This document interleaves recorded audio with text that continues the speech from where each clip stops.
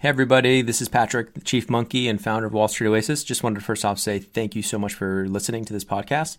Second, want to make sure for any of you in the market for financial modeling training, remind you that Wall Street Oasis does have some incredible financial modeling training courses, including Excel modeling, financial statement through, linking up the three statements, DCF, valuation, M&A, LBO, even more niche courses like 13-week cash flow, venture capital course, real estate modeling, you name it. Go ahead and check them out at wallstreetoasis.com/courses. Thanks for the support.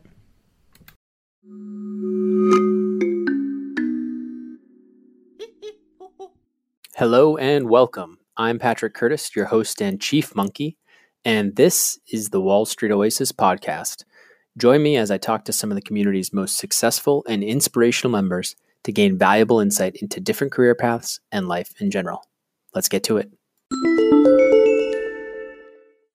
In this episode, Emily shares her path from a non-target school to landing a summer internship at Goldman Sachs, what she did when she didn't get the return offer in 2008, and a detailed dive into the day-to-day of analysts in the fund advisory group at Lazard. Learn how that group and working as a placement agent is different from investment banking, and why a transition to investor relations in private equity is a natural next step.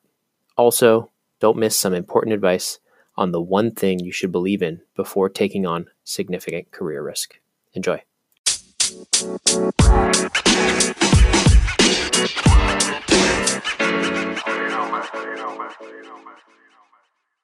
All right, Emily, thanks so much for joining the Wall Street Oasis podcast.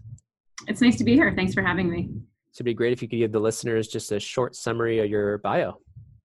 Sure. So I graduated from college in 2008, and I did my summer internship between my junior and senior year in banking at Goldman in the Industrials Group. Then upon graduating, I went to Lazard and their private fund advisory group, which does fundraising for third-party private equity firms. And then I've now been at Searchlight for 7.5 years, which is hard to believe, but here I'm head of investor relations and also chief of staff for the firm. So do a variety of different things here. 7 years is a good run. That's very impressive. Yeah. So you're graduating in probably the worst year in the last, century or so, or since the Great Depression. So tell me, 2008, you have this summer internship at Goldman. Do you get the return offer, or was it something like really tough in the summer? Was it super competitive and they just didn't give a lot of return offers? Yeah, so it was a great experience for me. I did not receive a return offer, which I think that was tough for me. But I felt like as I was going through the process, going through my internship, there were elements of it that I really enjoyed, and then there were other elements of it that it was clear to me weren't really my core skill set. And so from that, did a lot of reflection. Can we go back even before? So let's talk about how you even landed the internship in the first place. Was that like sophomore, junior year? When did you hear about investment banking? What even made you think, hey, this might be interesting? Yeah, so I, was doing a lot of networking. I'm not someone who grew up like knowing a lot about finance, investment banking, what that really even was. But doing some networking, trying to figure out what it was that I wanted to do with my career. And actually, my sophomore year, I saw there was an internship posting at Goldman in some sort of compliance group, and it was not all that exciting. But I knew that it was obviously a great place to work, and a really prestigious role to get in any way you could get your foot in the door there. And so interviewed. I didn't get an internship because at that time they really didn't have a lot of sophomore year interns. But then when I came back, junior year, and when it was really time to get the internship that I felt like really mattered for me, I think they had already seen my resume once. And I was able to, at that point, then really articulate why it was that I was interested in that role. Also, some of my coursework, even though it wasn't very finance oriented. I was an economics major undergrad, also a double major in environmental studies, but I had some areas in coursework that I'd done that I think demonstrated also the sector interest in industrials. And I think that helped. And I also, interestingly, interviewed early because I was going abroad my junior year spring. Okay. So I interviewed really early, which now is like really late, right? Yeah, At that time, exactly. it was really early. And so I was part of kind of an early decision process, which I think helped me overall, Okay. probably. So Um, did you feel like in terms of interviewing really early and going abroad and well, you said you applied for sophomore and it was a compliance. You didn't get that, but then all of a sudden you landed a front office industrial, or yeah, so front office banking. I kept after I kept I kept, trying to network with people and understand more about it. Tell me a little bit more about that. Like when you say network with people, or is it like through on campus? Like, I think it's a very small school. Like you went That's to a right. very small liberal arts school. So was there anything on campus? Is that how you were doing it, or were you using LinkedIn at No, that there was point? nothing on campus. And so I was networking through people through alumni, through, various personal relationships and kind of any way that I could find in. Yep. And so talking to a lot of different people. And even though, many of those didn't lead anywhere, they were super helpful just in terms of honing my message and my ability to talk to people about what I was interested in and really helping kind of craft that narrative, was really helpful. And so spoke to a ton of people to try and figure that out, and was Cool. fortunate to find a connection and a way in, to get in for that interview. And I think even though I certainly didn't come across as all that knowledgeable around finance, I came across as, I think, passionate about wanting to do a good job and work really hard, and Was your wanting to be successful. was your I think, GPA like really high too, I assume? no, No? Wow, you're good at networking. no, it wasn't. Um, so, So your GPA um, wasn't great. You get somehow from a pretty much a non-target end up yeah, at Goldman. Do you think, like you said, the early recruiting, that's interesting to me. The fact that you were going away, you had yeah. enough of an in the sense where like you knew, was there one specific person there that was like pushed you through to get that first round interview? That kind of was the key. Yeah, I think that's right. I think that's right. So I think once I got my foot in the door, But I, where did you meet that person? Was that just through a friend? yeah, through a relationship, someone that helped put me in touch with someone there. Okay. And then you made a decent impression on him or her such that they helped push your resume into that Yeah, first and round. again, I think a lot of it came back to, I think that interviewing in a way that it demonstrated, that I was someone that people could depend on, and that I could, was really like, would kind of have the grid factor and would like work really hard and do a good job. You were And likable. You were likable. And like, oh, she's not going to leave us out to dry. She's going to work hard, work long hours. Did you communicate that in the interview? Like saying, I know what this job is really tough and it's long hours. Did you say stuff like that yeah, in the I mean, interview? it feels like ancient history, but yeah, I'm sure I Only did. 12 years ago. Come on. Yeah. Yeah. But yes, I'm sure that I did, like, very. And look, I'm like, I asked for it, right? I was like, I want this. This is where I want to be. Here's all the reasons I know that.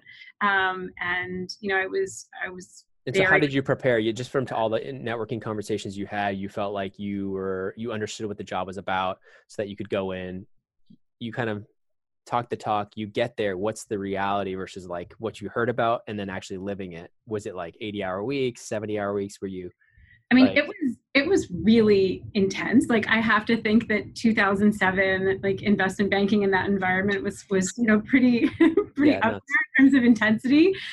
So yeah, I mean, I went in, and it was tough. But I feel like, for me, I think the interesting thing was coming into that. I also, didn't grow up in New York, hadn't really spent time in New York before. I think I came into a situation where there was a lot of people who, had been in undergraduate business programs who were just running circles around me in terms of their technical abilities. Right. And so that was, and a lot of people who like knew each other, or because of the schools that they went to, knew people in the group. And like, I didn't know like like, I had to figure out how to like ride the subway to get to the office. Right? Like, that was a challenge. So, and Where were you from I originally? grew up on the Eastern Shore of Maryland. Okay, cool. And so I kind of showed up, and I just had to put all that stuff aside and focus on me and focus on doing a good job and doing the things that I knew how to do, and like doing the task at hand. So was it something where like halfway through the summer you knew like this is no way this is for me? Was it something like you felt like you just had a slow start because you didn't have that undergrad finance background? And like I had the same issue. I was a Williams grad. I didn't have even a summer internship. I got into Rothschild, and it was just like finance, accounting, everything. And then like modeling, I'm like, what do you mean build this? What do you mean do this model? And I Right. remember it wasn't until my VP kind of took me under his wing, was like, look, this is what you have to do. And I was like, okay. Right.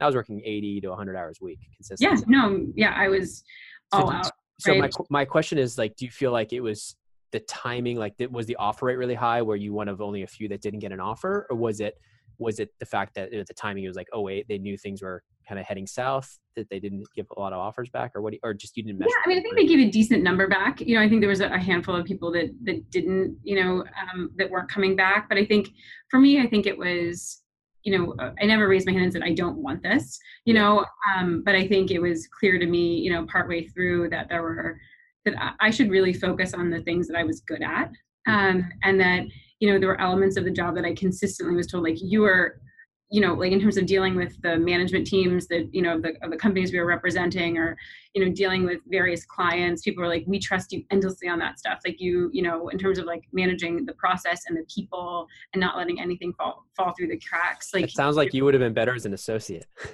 right. No, and that's exactly the feedback that I got at the time, was like, long term, you're going to be great, but like figuring out the next couple of years in terms of the technicals, there's just going to be a steeper learning curve. And I was up for that learning curve. The math wasn't like intimidating to me, but I didn't find that was what I was really drawn to. Like, You didn't want to live in Excel for 2 years straight. Yeah, that just wasn't what was appealing to me. And okay.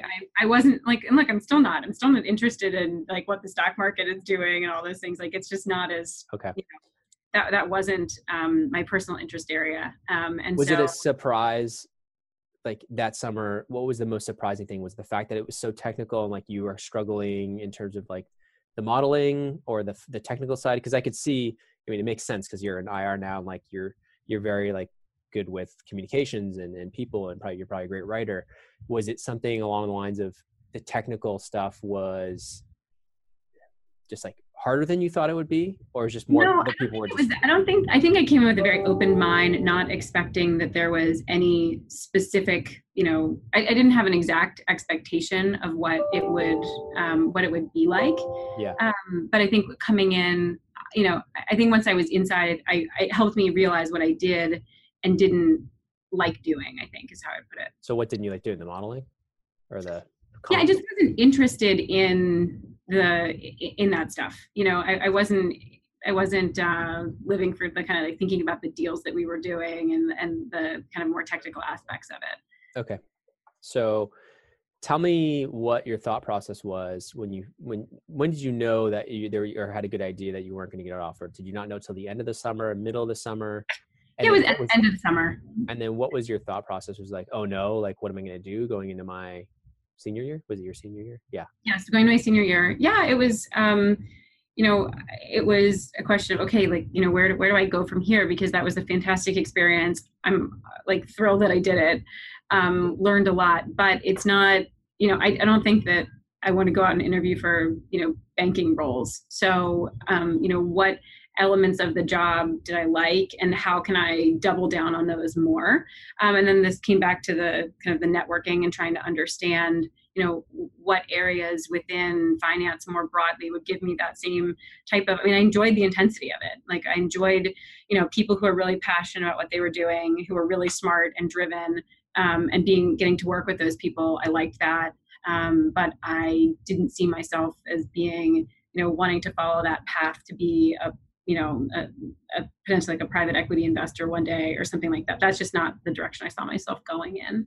Was there a specific reason, like it just didn't interest you? Like, what interested you more when you say what I liked and what I didn't like? Do you like? I think it was more just that I felt like I was good at and I got feedback that I was good at certain things. And look, when you're good at something and you get feedback that you're good, it feels better than being bad at something. Like, you mean like presentations, communicating with management, and that type of stuff? That's right. Yeah. Yeah, that's exactly right. And I think in particular, it was the communicating with senior management. And like, I remember like during the internship, they would like send me to go travel to different places and help with like tours of these coal mines and things like that, and like they knew that I could go do that and do a great job of that, and that I really enjoyed having that that relationship with the clients. And so that was Cool. something that I felt like I wanted to do more of that kind of thing. And so tell me, as you got back to campus, you'd already kind of had a pretty strong network because you've been putting in the groundwork over at least a year, right, or a year plus. And so was it somebody that you had already been in touch with at Lazard? Did somebody from Goldman kind of put you in touch with the person who helped you kind of get your foot in there? And then what was the story because I think a lot of people who don't get an offer, they feel like life is over. Right. And so I think it's important. That was like, I did feel a little bit like that right at the time.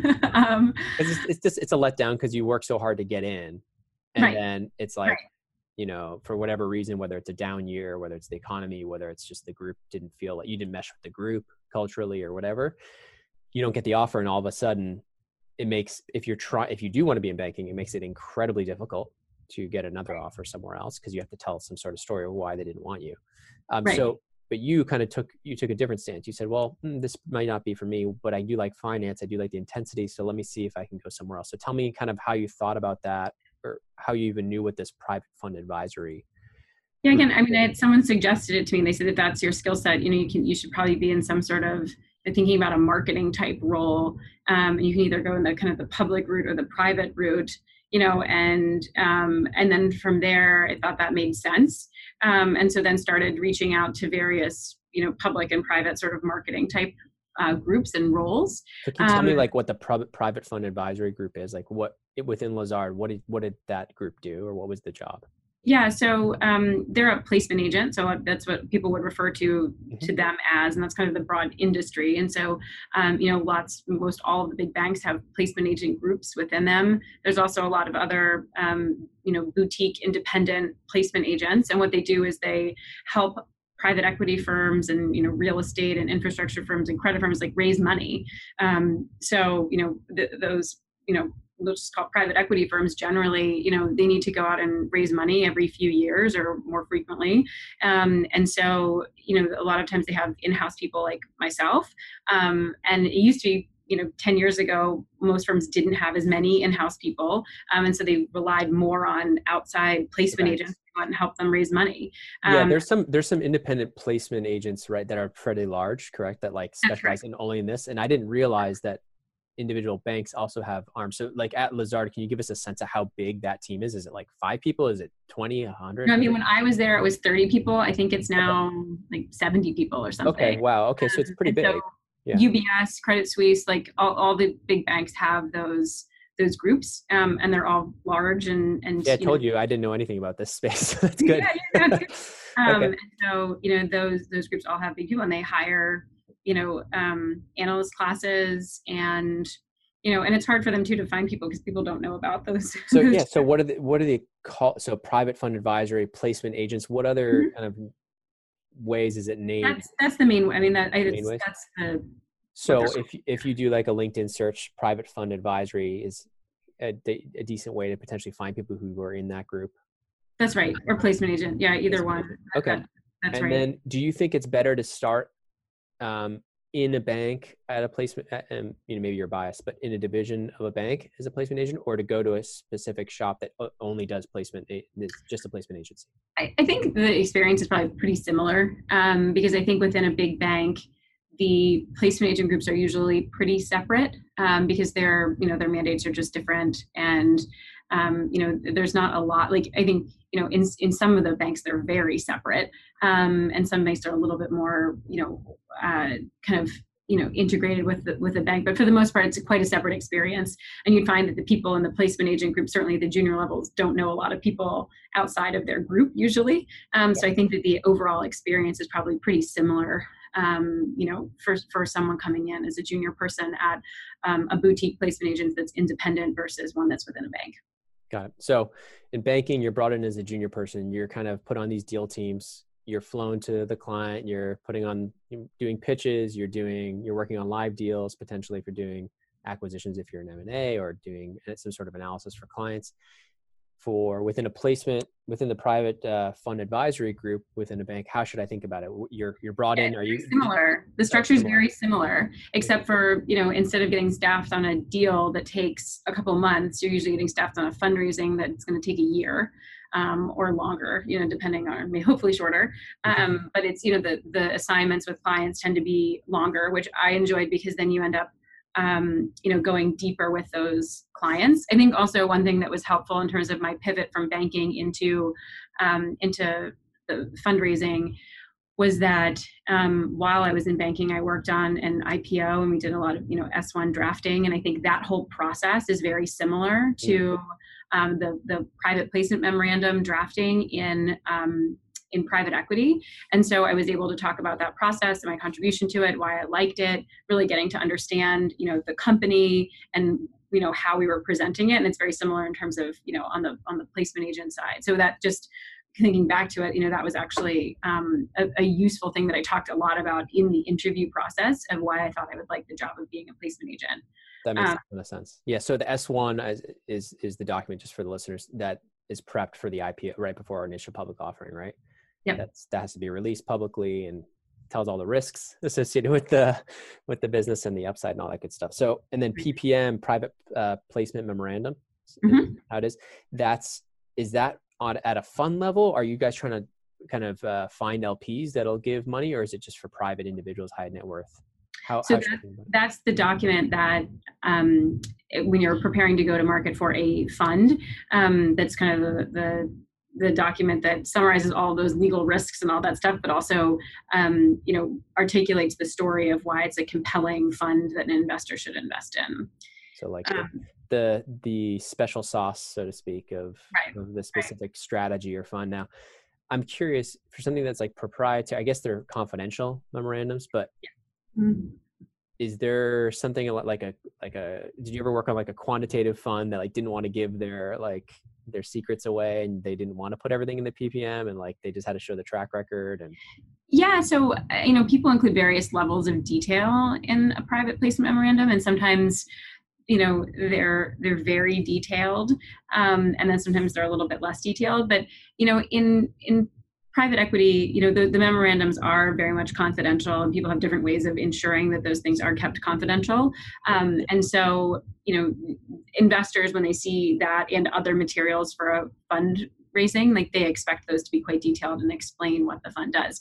Like if your returns, alone speak for themselves, then, that helps you in terms of not maybe needing to prepare as much, but that's not really how it works in private equity. There's people are used to putting together a lot of materials, and limited partners are used to seeing a lot of materials because they're giving you money that's typically locked up for 10 years. So you were there for a good amount of time, almost 4 years or over 4 years. Right. So can you tell me how, like, what your day-to-day was like when you first started and how it progressed? I assume you got promoted or started taking on more of a management role versus the beginning you were doing a lot of the kind of collection and prep document. Yeah. So the way it works at a placement agent is there's typically kind of two main roles within a placement agent. So, when you're out marketing, those are the people that are out having relationships with clients and taking kind of products to them and trying to pitch them and sell them on product. When you come into a placement agent as a junior person, your role is usually on the project management side. And so that's why it's what you described earlier on the kind of banking process being very similar to the placement agent junior kind of process. And so, that role is, drafting materials for the fundraise. So the private placement memorandum, the due diligence questionnaire, which is all the questions that people usually ask, and putting that together, all of the cash flows on the fund, their track record, all their track record information, how you break that down. And then, working on the fundraising program in terms of deciding, we have, support from existing investors. We don't, here's how attractive we think it will be. Here's how, what size target we should set the fundraising, expectations of how much money you can really raise. Where do we think this will be attractive? U.S. corporate pension funds or Asian sovereign wealth funds? How do we think about that mix? and really helping develop all of that in conjunction, certainly with the sales team. But the project management team, makes sure that you're moving through that process in an orderly way. Everyone's coordinated, working, trying to determine which investors are interested, trying to get that group of investors together to come to a closing to actually as an analyst though, or as a first, is it called an analyst when you first come in? Yeah.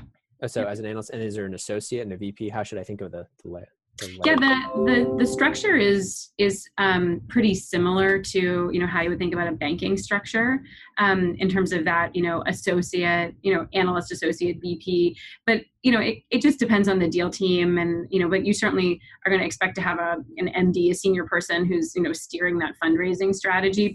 And those MDs and those senior people, their relationships aren't necessarily to companies, but more to LPs that are looking to place money. Well, so there's project management MDs who I would have reported up into, and then there are distribution MDs who are out there with the relationships, and so it's the two sides of the business that work together. So that's cool. Okay, that makes sense. So there's one like managing director kind of helping get everything together.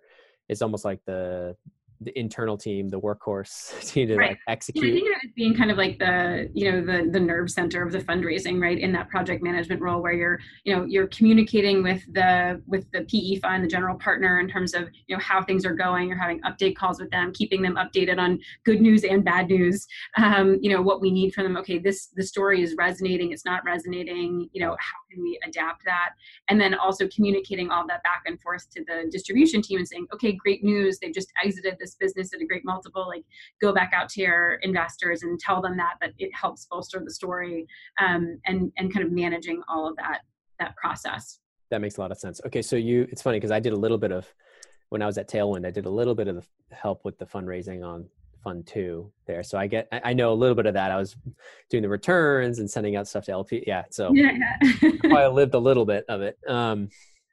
But it wasn't my data. It wasn't, all of what I was doing. So you were there for a good 4 years. What do you feel like, or when do you feel like it was time to move on in terms of, were you looking for a new challenge? Was it something of like, hey, I've learned a lot here, but I'm not learning as fast? Or did you just get approached by a recruiter? What was that whole, I guess, evolution from, hey, maybe it's time to move on to when you actually jumped to Searchlight? Yeah, so I wasn't actively looking to leave. I was just kind of head down doing my job, like super, super busy. It was having been through the kind of 2008, 9, 10, like it was a time when, things were leanly staffed. And, I was super busy. Can we talk about pay, or at least range of pay? You don't have to give me exact, but like just an idea of what, I assume it's a little bit less than your front office counterpart, the investment banking, but is it like significantly less? Like the bonus, is the salary, is the base the same? Yeah. So I think it varies a lot place to place. And I think you'd see it be, coming in, I think that first year, I don't know anymore. And kind of what, I think when I started, it was roughly the same your first year or two. And then, probably, diverged over time. But yeah, it's, it's the pay is a little bit less. Like 75 base back then, it was probably like 70 or 75 base, and then like a 20K bonus or a 10K bonus, or was it like 40 or 50? Do you remember? I don't remember exactly. Okay. But I think, it was pretty competitive with banking, like those first couple of years, certainly. And like, I think maybe a slight haircut, but not that dramatic. Right. No, it wasn't that dramatic. Because you were putting in, were you putting in long hours still? Yes. Very long hours. Yeah. It was very intense. Because also I think 80 hours a week or more. Yeah, I mean, definitely 80 hours a week, sometimes more. I think it was also the other thing too that's a little bit different is that, placement agent role, and I think you and I are to an extent, it's a bit more of a marathon rather than, these sprints, right? So I think like I remember because I went through banking training at Lazard, and I had friends in banking that, they'd be super busy and totally crushed for, however, like a month. And then they would kind of have like nothing to do, for But like they'd some still have to be in the office till like 2 in the morning. right. And they'd be hanging around and be like, what are you doing? Whereas I was just kind of like always like, it was like always the grind, right? There's always, because you've got the client, you always need to be just like moving forward on that fundraising. Right. And so I think that was, that cadence is probably a little bit different. Mm-hmm. Interesting. So was it more like steady work from 9 a.m. to like 9 p.m. kind of thing? Like Monday through Saturday? I think it would also just depend on the client and where they were in the fundraising, and also how many were you put on at a time? 2, 3? No, I was probably like 5 or 6 at a time. Oh, wow. Okay. But they're all at different stages. So, some are just like in the ramp up and really getting going, and then others aren't. And some are easier and some are harder, right? Depending on how strong stories. And then also some clients are just very different, I didn't know we were going to go into the depth of placement agency analyst days. To me, it's interesting because there's not a lot on it on Wall Street. No, I think it is. And look, I remember when I was trying to get into it, there wasn't much, and I still don't think there's much out there on it. So, but it also just depends on the types of clients you have. Some want to know every single detail and are on top of you constantly, and they want every update right away. And then others like just trust that you're going to do a good job and you want to check in on their weekly call once a week.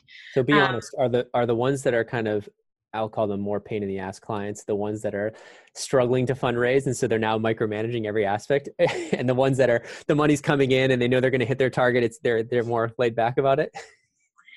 Yeah, I mean, like when things aren't going well, people tend to want more detail on why that is. And of course, like fundraising in 2008, 9, 10, 11 was tough. Like it was a really tough fundraising environment. So you had a lot of bad news to give? Yeah, a lot of bad news. Like definitely a time when it was, having to tell GPs a lot that, nobody loved their fund. So, but, things got done. It just took a long time.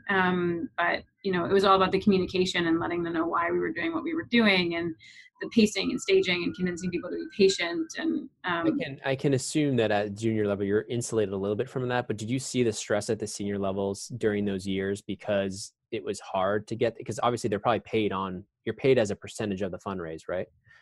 Typically. Right, so placement agents do get paid as the standard structure is that it's paid on a percentage of the fundraise, and that can be structured on a variety of different metrics, but it's usually kind of new money. So you don't typically, think of it as the money that the agent raises, because also you always have existing investors and existing relationships. But yeah, that's you get paid to raise money, right? You don't get paid just to sign up to try and raise money. It's very success based. And it depended on the client too. Like sometimes the clients want to go directly to the person at the analyst or the associate level because they know that they're kind of in the flow of all the details all the time. Mm-hmm. It just depends on kind of who you're working with. Okay. So you're there for a while, you're not really looking, then what happens? Yeah. So, I'd been thinking about, over time, kind of where do I see my career? And I did like the idea of transitioning into being more outward facing with investors. I wasn't quite ready to make the switch and just be a pure salesperson. I didn't think that, at the time I didn't know that I would enjoy that. So I was, the only thing that would have I wouldn't have gone to another agent. But the natural next step from being a placement agent is going to, an private equity kind of investor relations role, the same way banking is to a private equity associate role, placement agent is to, fundraising associate role at a private equity firm. So that is the most common next step after, a placement agent role. Yep. And so, I was kind of, open to ideas, but definitely not looking. And someone reached out to me and knew about, someone that was looking for someone. And then they ultimately ended up introducing me to Searchlight. And, it was a pretty attractive proposition to come here. But it was also, they just raised their first fund. So today, we have $7 billion in assets under management and 75 people at the firm. When I joined here, it was not so obvious that, it was going to be a success. Like we'd raised the first fund, but, I felt like I was at a place. How big was that first fund? 860 million. Oh, pretty big. Yeah. So it's a sizable first fund.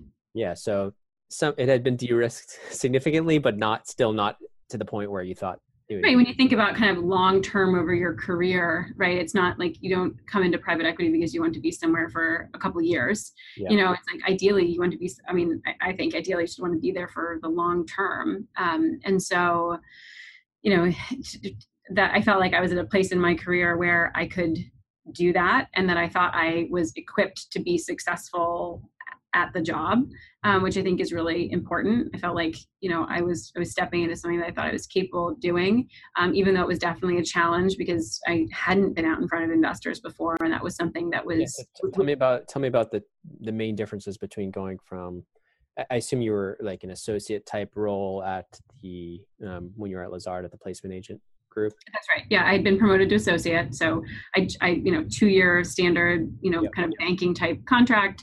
They asked me to stay for a third and then promoted me to associate. So also I felt like, they had treated me well. Like I didn't want, I wasn't like looking to leave. Everything had been good. But felt like this was an interesting opportunity, to come in and, to come in and do tell me about what was the hardest part? What were the biggest differences between the two? I mean, just so I have an idea. I mean, I know very little about investor relations too, so this could be educational. Hopefully I'm not taking up too much of your time, but no, I could talk. I'm very happy to talk about all this. I think it's interesting. Yeah, because I think there are people actually, you say, placement agency, the typical exit is to go to IR, but I've also heard there are investment bankers who also are interested in this. For sure. And so I'd love to give them a little bit of more of a flavor of like the day-to-day and stuff. Yes. No, so I think that if you look at people who are successful investor relation professionals today, you'll see a large chunk of those people came from being a placement agent, but just as many came from other things like being investment professionals, being in banking. People do tend to pivot. And I think that's a great experience to have because, being more technical and having that banking training is a great foundation in the long term for an investor relations role. So, I think coming from a placement agent, it's a little easier stepping into an IR role because you kind of know how things work. But having that technical banking background is super helpful. And a lot of people do that. So what part of the job does that make easier? I mean, is there some technical aspects in terms of like returns and stuff or like? Yeah, and just articulating the strategy and the businesses. So it's like when I'm out talking to investors, I need to be explaining to them, why the investments that we make are attractive and how we're transforming them. And, that's something that, it's like if tell me more about that though. Are you like going out to dinner with like random LPs that are in your fund? Like what is that like every day? It's not like a glamorous like wining and dining job. Okay. I think maybe it used to be, but that's kind of not the way it works now. People expect you to be really credible and really knowledgeable about your firm, and organized and thoughtful in how you approach them.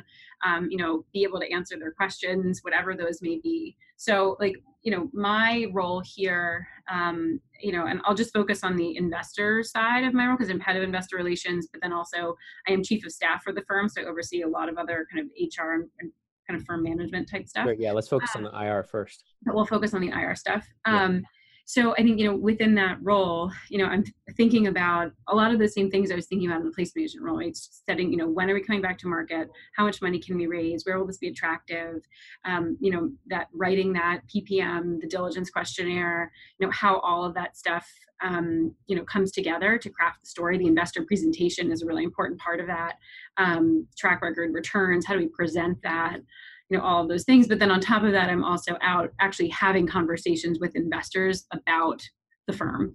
And that's in what context? Like, how are you even arranging these meetings? Like, right, so I'm because it's private. I'm reaching out to, the private equity person at various limited partners around the world and trying to get in front of them to talk to them. Is that just like a database that you guys have built over time in your CRM that you personally are making that outreach, or do you have somebody junior below you helping you make that outreach and then you go do the meeting?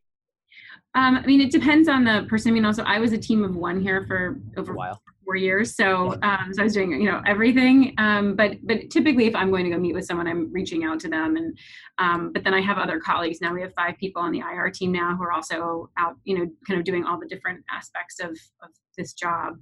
But, when I think about how do I know who those people are? That's kind of part of the special sauce, in terms of figuring out who the right people are to approach. You certainly know who all of the big, state pension funds are. It's public information, what they're doing and who they're investing in, and you can find all that information. But what you don't know is what's of interest to them, and what's in their, kind of what are they looking to do. And so well, I assume there's a lot of proprietary knowledge that's built up over the 7+ years you've been there in terms of like, okay, this person's looking for this type of thing. They said no this time around, but look. Right.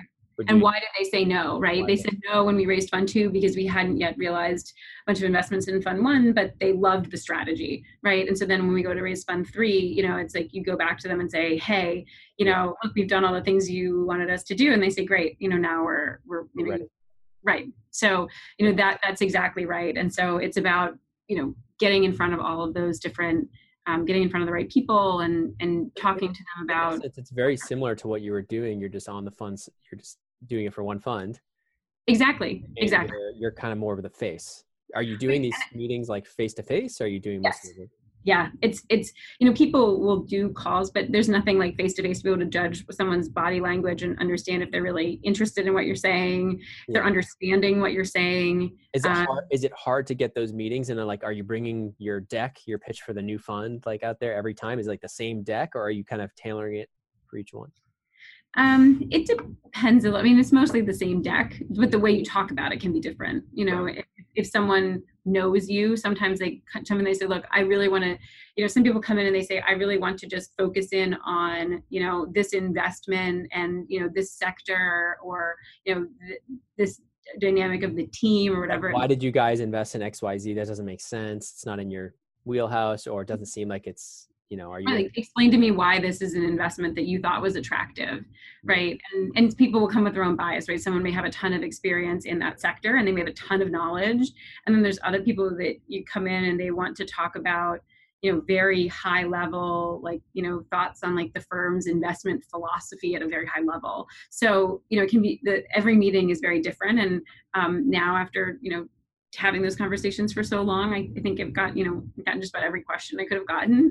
But it takes a lot to get there. Feel like are the people, so your team of 5 now, are the people that are with you in this team, are they doing meetings with you, or are they kind of running parallel to you to try and get bigger, more reach?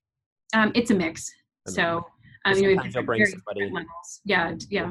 Okay. Just curious. I think it's interesting to hear. So you get into that meeting sometimes, so you have to know a lot about all the specific deals. You definitely have to be super well versed in obviously the overall fund strategy. Speak eloquently about it. Sound like you know what you're talking about, because there's like millions of dollars at stake in terms of whether you. Right. And then, and a lot of times someone from the investment team is in that first meeting. And so they're there as well. So that's also sometimes, sometimes one of our founders is doing most of the talking in that meeting. Okay. But then it's up to me on the back end to, answer any of the questions on the, that I may know that I need to answer. But then also be on the back end to follow up and say, hey, like, we thought that meeting went really well. How do you think about it? Like, we're working toward having a next closing on X date. Is that of interest? Ask the questions that they maybe didn't feel comfortable asking in that meeting or thought about afterwards, or that their colleague asked them that they didn't have the answer to. And then from there, and you build relationships with people. And so, it is a very relationship oriented business, and it's a long-term business. So I meet with someone for years and years before they make an investment. And that's just kind of how it goes. That's fine. Yeah, it's great. I mean, it's a big commitment, right? So I think it sounds really interesting, the role. It sounds like it would be kind of a different side, a little bit more of a marketing hat, a little bit more of somebody who's good public speaking, good with clients. They might enjoy it a little bit more at the junior level, maybe getting even a little more exposure, but a little bit less on like the heavy financial modeling and none of that stuff. Yeah, absolutely. And I think that it's the other important thing is that, as I mentioned, we were talking about placement agents and kind of, back in 2008 and 9, the mix between, PE firms having in-house IR people, like the number of IR people at your average private equity firm just continues to increase because, private equity fundraising it used to be something that, you'd come to market every couple of years, you'd go out, you'd meet with people, you'd raise money, you'd go home, you'd invest it, not really talk to anyone that much for the next couple of years and then come back out again. And now it's, you're always in front of investors, always keeping them updated, and so it's really a year round, Right. every year. There may be a bigger surge before a Right. big fundraise, but the investors now expect you to kind of be giving them updates Right. around. And yeah. Why And do you so think that is? It's just because like people demand more information all the time now, and it's just like, as the industry matures, people are used to, there's more metrics people want to be tracking and keeping in front of. And, in terms of fundraising and making sure that, you're on people's calendars of knowing when you're coming back, because they only have so much money to spend every year. And they need to prioritize that and make sure that people know that. So, so I think it's a really great place to be within private equity. And I think that it's, a really rewarding, interesting career path within private equity that doesn't have to be, Are you comfortable sharing just ranges of pay for IR professionals on the big ballpark? It doesn't have to be what you made, but just what you've heard in the street in terms of like base and bonus. Yeah. Like how is So it? here's what I would say. It's Yeah. a really hard question to answer because, and something that's important, some of the things about getting into a career in this space, like I think that because there are fewer IR people on average at any single fund, there's just less comps in the market, and the role really is different at every firm. So just because there are especially as firms get bigger, like some of the mega funds, they have like 80, 90 people in their placement agent groups. Or in their fundraising groups. And so those roles are very divided, just like they are at. Because from what I've heard, some of the senior people sometimes are even paid. Like if they're really senior, have an amazing track record and are brought in, I've heard sometimes they can be paid like almost as a percentage of the new dollars they bring in, almost similar to like an outside placement agent. Have you heard of that ever happening? Yeah. So, that it can kind of work that way. The thing is that, the reality is that, as I said, you're kind of always fundraising. And so, yeah, it's like in a year where you fundraise, like you'll have more of like a fundraising bonus maybe and get overpaid in that year. But again, that comes down to like every firm has a different philosophy in terms of how they think about that and how they want to incentivize people. So I assume if they're recruiting from investment banking, the pay has to be at least somewhat comparable to investment banking at the level they're pulling out from. Yeah, it is a different career path, right? Yeah. So it's like, it's like, like if for example, let's say a second year analyst says, hey, I don't want to do this investment banking anymore. I'm really interested in investor relations. They interview really well. Their story is excellent. Should they expect a pay cut? And if I would probably say yes, a little bit of a pay cut, but how much, right? Assuming they're at let's say a middle market bank and they're making. I don't think that if you're coming in as like and this is, I'm sure like everyone would, everyone's gonna have a different opinion on this. But I would think the range is super wide, but yeah, go ahead. The range is super wide. But I think if you're coming in as a, first year fundraising associate, I think you'd still be stepping up from what you were getting paid at a bank as a second year analyst, but you wouldn't be stepping up as much as if you were going into an investment professional role. Like at a PE fund or something. At a PE fund, right. Like I think on average you're, I think that's probably so it's still standard. Like it's maybe just not as an accelerated that's right. Okay, got it. That's right. And the curve, it flattens out over time. That's and I think that maybe it's, over time, the top IR professional doesn't get paid as much as a top investment professional, certainly. Right, because they're not getting care. They're not. Are they? Are you guys? Yeah, typically people would get care, but you're not going to get as much, right? Because you're, but it's still going to be a very lucrative career path. Like it's not getting carry. It can be lucrative if the fund does well. right. No, it's the pay within investor relations is very attractive, in the scheme of things. But and look, it is a bit of a different dynamic in terms of how much what generally, look, it's still not like great work-life balance. Like I work super hard, my team works super hard, and I think that's how it is everywhere. But it's, I think that's because not the pace of an investment professional. It's not the pace of an investment professional or obviously banking, but do you feel like the reason you work so much is because you kind of have two hats now? Yes. Yeah, no. And also I just I enjoy what I do. And so I push myself to work hard to do that. And you're handling, you're chief of staff, you said? That's correct. Yeah. You're handling all do you have an HR head of HR as well, or do you the head of? Not today. No, hopefully we will at some point in the future. But so if anybody is like, out there who's, interviewing for private equity associate roles, like those come through me here at Searchlight. So, I manage our associate recruiting process principles. I manage. You gotta be careful if you say that, you're going to get flooded. I know. Well, that does That's a good thing. come through a recruiter. So, I can't do all that, but just in terms of how my role here works, I do. And I think about, all of the different, hires that we're making and how those all fit together. And I think another important thing that I should mention about the investor relations role is that it also gives you an opportunity to really, you mentioned like having that senior exposure, which I think is interesting. But then also, really understanding how the firm works in a way that I think your average investment professional doesn't, and get exposure to a lot of different things. So I oversee all of our PR efforts. I oversee our ESG, environmental social governance investing as part of our diligence process.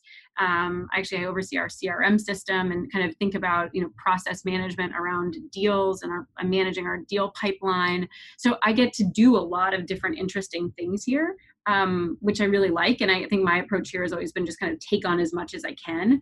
And you're basically running the fund. You're the top of like the operations almost of like the entire fund. I mean, like we have a CFO, one of our founders really kind of oversees that kind of the firm operations. I was going to ask you, the founders, are they like investment professionals? So it sounds like one is a CFO. He's like managing more of the finances. Well, our CFO is separate. So we have 3 founders who came from Apollo, KKR, and Ontario Teachers. Okay. And they are all investors. But one of them, oversees more of the firm operations than the others do. And then our CFO is another person. We have a whole back office of 20 people who do all of that work. How big is Searchlight in terms of investment professionals? And then that's about 40 investment professionals. And then total, how many? 60, 70? About 75 people. 75. Okay. Yeah, we have offices in New York, London, and Toronto. So we have a transatlantic platform in terms of how we're structured. So very cool. Yeah. So it's been, it's really exciting to. Well, you're doing lots of different things. It sounds like my day. I'm just like podcast and telling you this and telling you this. It's right. A little crazy, right? So tell me a little bit about the HR thing. Was it kind of like the founders saw you could handle a lot, so they're like, hey, can you handle HR too? Yeah, I mean, I think as we grew, it became clear that we needed to centralize that a bit more, especially as we were, growing in fund size and thinking about how the firm was growing over time and needing to have one person be the central kind of, funnel point of, how are we hiring people? What does that look like? How many people are we hiring? And also just to have everyone feel like there's a place to come to if there are questions. And, that was the kind of the genesis of it. But yeah, it was something that I'd picked up bits and pieces of along the way. And then ultimately ended up, kind of taking it on more formally. And I think now that we've grown to where we are, I'll transition that to, a new HR person at some point in time to really take that over, because it's become, that alone has become more than a full-time job. So.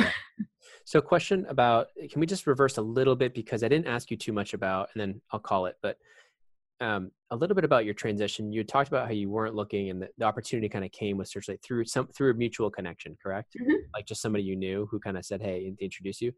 Did you feel like it was an interview, or do you feel like they were just trying to pull you away? Like they had targeted you and they knew? Like was the interview hard? Like did you have to prep for the interview? Yeah, Searchlight was actually running a search process at the time to hire an IR professional. And the recruiters for that they were working with had not called me. So I was not part of that process. But I knew someone who I actually had previously worked with, who said, hey, you should really think about other opportunities. And it was actually a different opportunity. Why would the recruiter not call all the people at the placement agents or, private advisory groups at all the top funds? Why do you think they didn't call you? Were they targeting? I think it's they didn't know. They didn't know you were in that. Maybe. Yeah, I think it's okay. So that was it was. So, but you heard through. Probably candidly, I was probably on the younger end of the spectrum of people that they were looking at. But I think the other thing that I should emphasize is that within investor relations, the cultural fit is so important. I think a lot of times what you'd see is like the job description may not fit you exactly.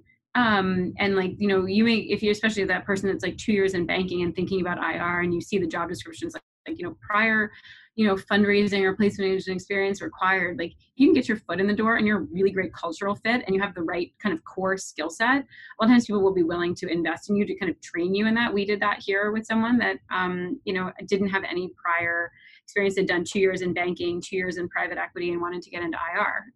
And so felt like, and that's been great. So it's much less of a defined process than it is in, banking to an investment professional role for sure. Fair. Okay. So anything, before we call it, anything else you would tell your younger self now looking back at your long and fruitful career, not too long, but career so far, anything you'd kind of look back either in college or in your first year or maybe 2008 when you were I think when I think back on my career, I certainly stressed out a lot about doing a good job, right? I worked really hard, was always, focused on just doing whatever was asked of me. And I'm really, happy with how everything's turned out. I think that there's always an element of kind of luck in, everyone's careers, right? And ending up in the right place. If I'd ended up, who knows, lots of people who graduated in 2008 got fired very quickly, right? For no fault of their own. And I was fortunate to end up in a group, in a place that, was supportive of me and that worked out. And so, it would have been nice if I could have told my younger self to maybe relax a little bit more. But I think, that sort of intent. I have a lot more grays than you do, so don't feel bad. I have a full on gray beard. I think also too, just I do have 2 small kids. And so I have a 1-year-old and a 2-year-old. And so I feel like, I couldn't have imagined that not that long ago. And so, I just didn't even think about it for a long time. And then, it's kind of amazing now. And I think that, that's such a big source of pride and joy for me that I have 3 kids. I have a 4-year-old, a 2-year-old, and a 1-year-old. So we're in a similar boat. Yeah. Can you just for a second talk to me about how you managed to do that much? I mean, I know you have more support now with the team being a little bit bigger, but are you able to kind of spend time? How do you balance that? Are you working from home ever? Or do you have, I have a nanny. Yeah. Do you have a nanny? How are you balancing that? 'Cause I think it's interesting for some people. Yeah, no, for sure. So, the way I kind of think about it is that, I think I've had to improve my efficiency tremendously, right? So for me, it's about really thinking about managing every minute of my day and how I spend that and being super efficient around, all the different things I'm spending time on so that I can try and maximize the time I have with my kids. I have a nanny that's, 8 to 6. And, for me, my husband doesn't travel for his job. I do travel a fair amount for my job. So I think that's, a very good balance is that, one of us is always home in the evening, which is nice. And I think for me, the other thing is that, I really do try and leave at, a time, 5:30, 6 o'clock so that I can get home, do dinner with the kids. They're currently at this stage of life, they're at 7:30, and then I pick back up after that from home. And, I don't kind of tend to work from home during the day. I kind of need to be in the office. I have a lot of meetings, especially with my chief of staff hat. There's just a lot of stuff going on that I need to be part of here.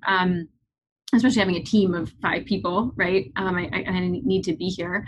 But I do, try and leave, go home, have dinner, and then in the evening, do what I can from home. Prior to having kids, I was one of those people who was always in the office super late. I'm a night owl. I was always happy to stay here, later than now you're I gotta get out.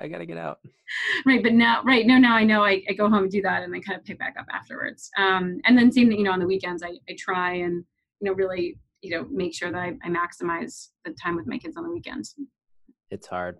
It's really hard. We're in a different, with the third one, I'm telling you, it's a game changer. No, I've heard that. We're all 3 are sick right now. So it's just yeah. Anyways, I'm not sleeping much. I feel like I'm back in my banking days, but. Yeah. Well, actually, I will say, I think that going through, a really tough work environment is great training for having kids because always say like, oh my gosh, it's so exhausting. It's so crazy. It's like, I think just a lot of people haven't never been up at 3 o'clock in the morning. And it's like, no, I've been up at 2 or 3 o'clock in the morning a lot. Like this is, these are hours that I'm used to. So that maybe didn't feel quite so You're used to sleep deprivation and pain. So you right. Exactly. So, but it's wonderful. And, yeah, I think that one other thing I thought of that I wanted to touch on is as I thought about my career transition to Searchlight, we talked about some of the kind of career drivers and why I wanted to do that. But the other thing was that, I really believed in the people at the firm and that they would be successful. And so even though there was that element of risk, I thought they were nice people. I thought they were good people who I really respected as investors and felt, confident in them. I think that's so important, especially as people think about going into, kind of a newer, kind of startup, because I think it's attractive to go into a younger firm. But I think that, diligencing those people and, doing whatever you can to find out about them and, knowing that they're kind of good people that you're aligned with around kind of your core values and kind of how you think about life. I just think is really important and something that in hindsight, I feel really fortunate that all that stuff, was kind of worked out. And it's something I certainly thought about at the time, but it's all been true. Yeah. And so just, as people think about taking those career risks, there's like kind of like, your career and what it can do for your career, but also making sure that you just like the people that you're working with, because it's really important you spend a lot of time with them. Yeah. And that could take patience. I mean, I think I made the mistake of jumping from my investment banking job to a private equity job in Boston, which I thought was my dream job, and I got fired within 6 months. So a lot of people know that story, but we'll say that for another day. But yeah, I agree with you. You got to be patient. You got to do your diligence, make sure that the fund is in good shape, that things are going the right way. Yeah. That really think about the long term, right? Private equity is a very long term business, and think about that kind of, where do you want to be in 10 or 15 years, and are you and the firm aligned around that? That's great. Well, Emily, thanks so much for taking the time out of your precious hours. And I really enjoyed it. It was nice to chat about all these things, and hopefully it's helpful to someone. Yeah, I think it will be. It's been fun. Okay. Thank you. Okay, thanks so much.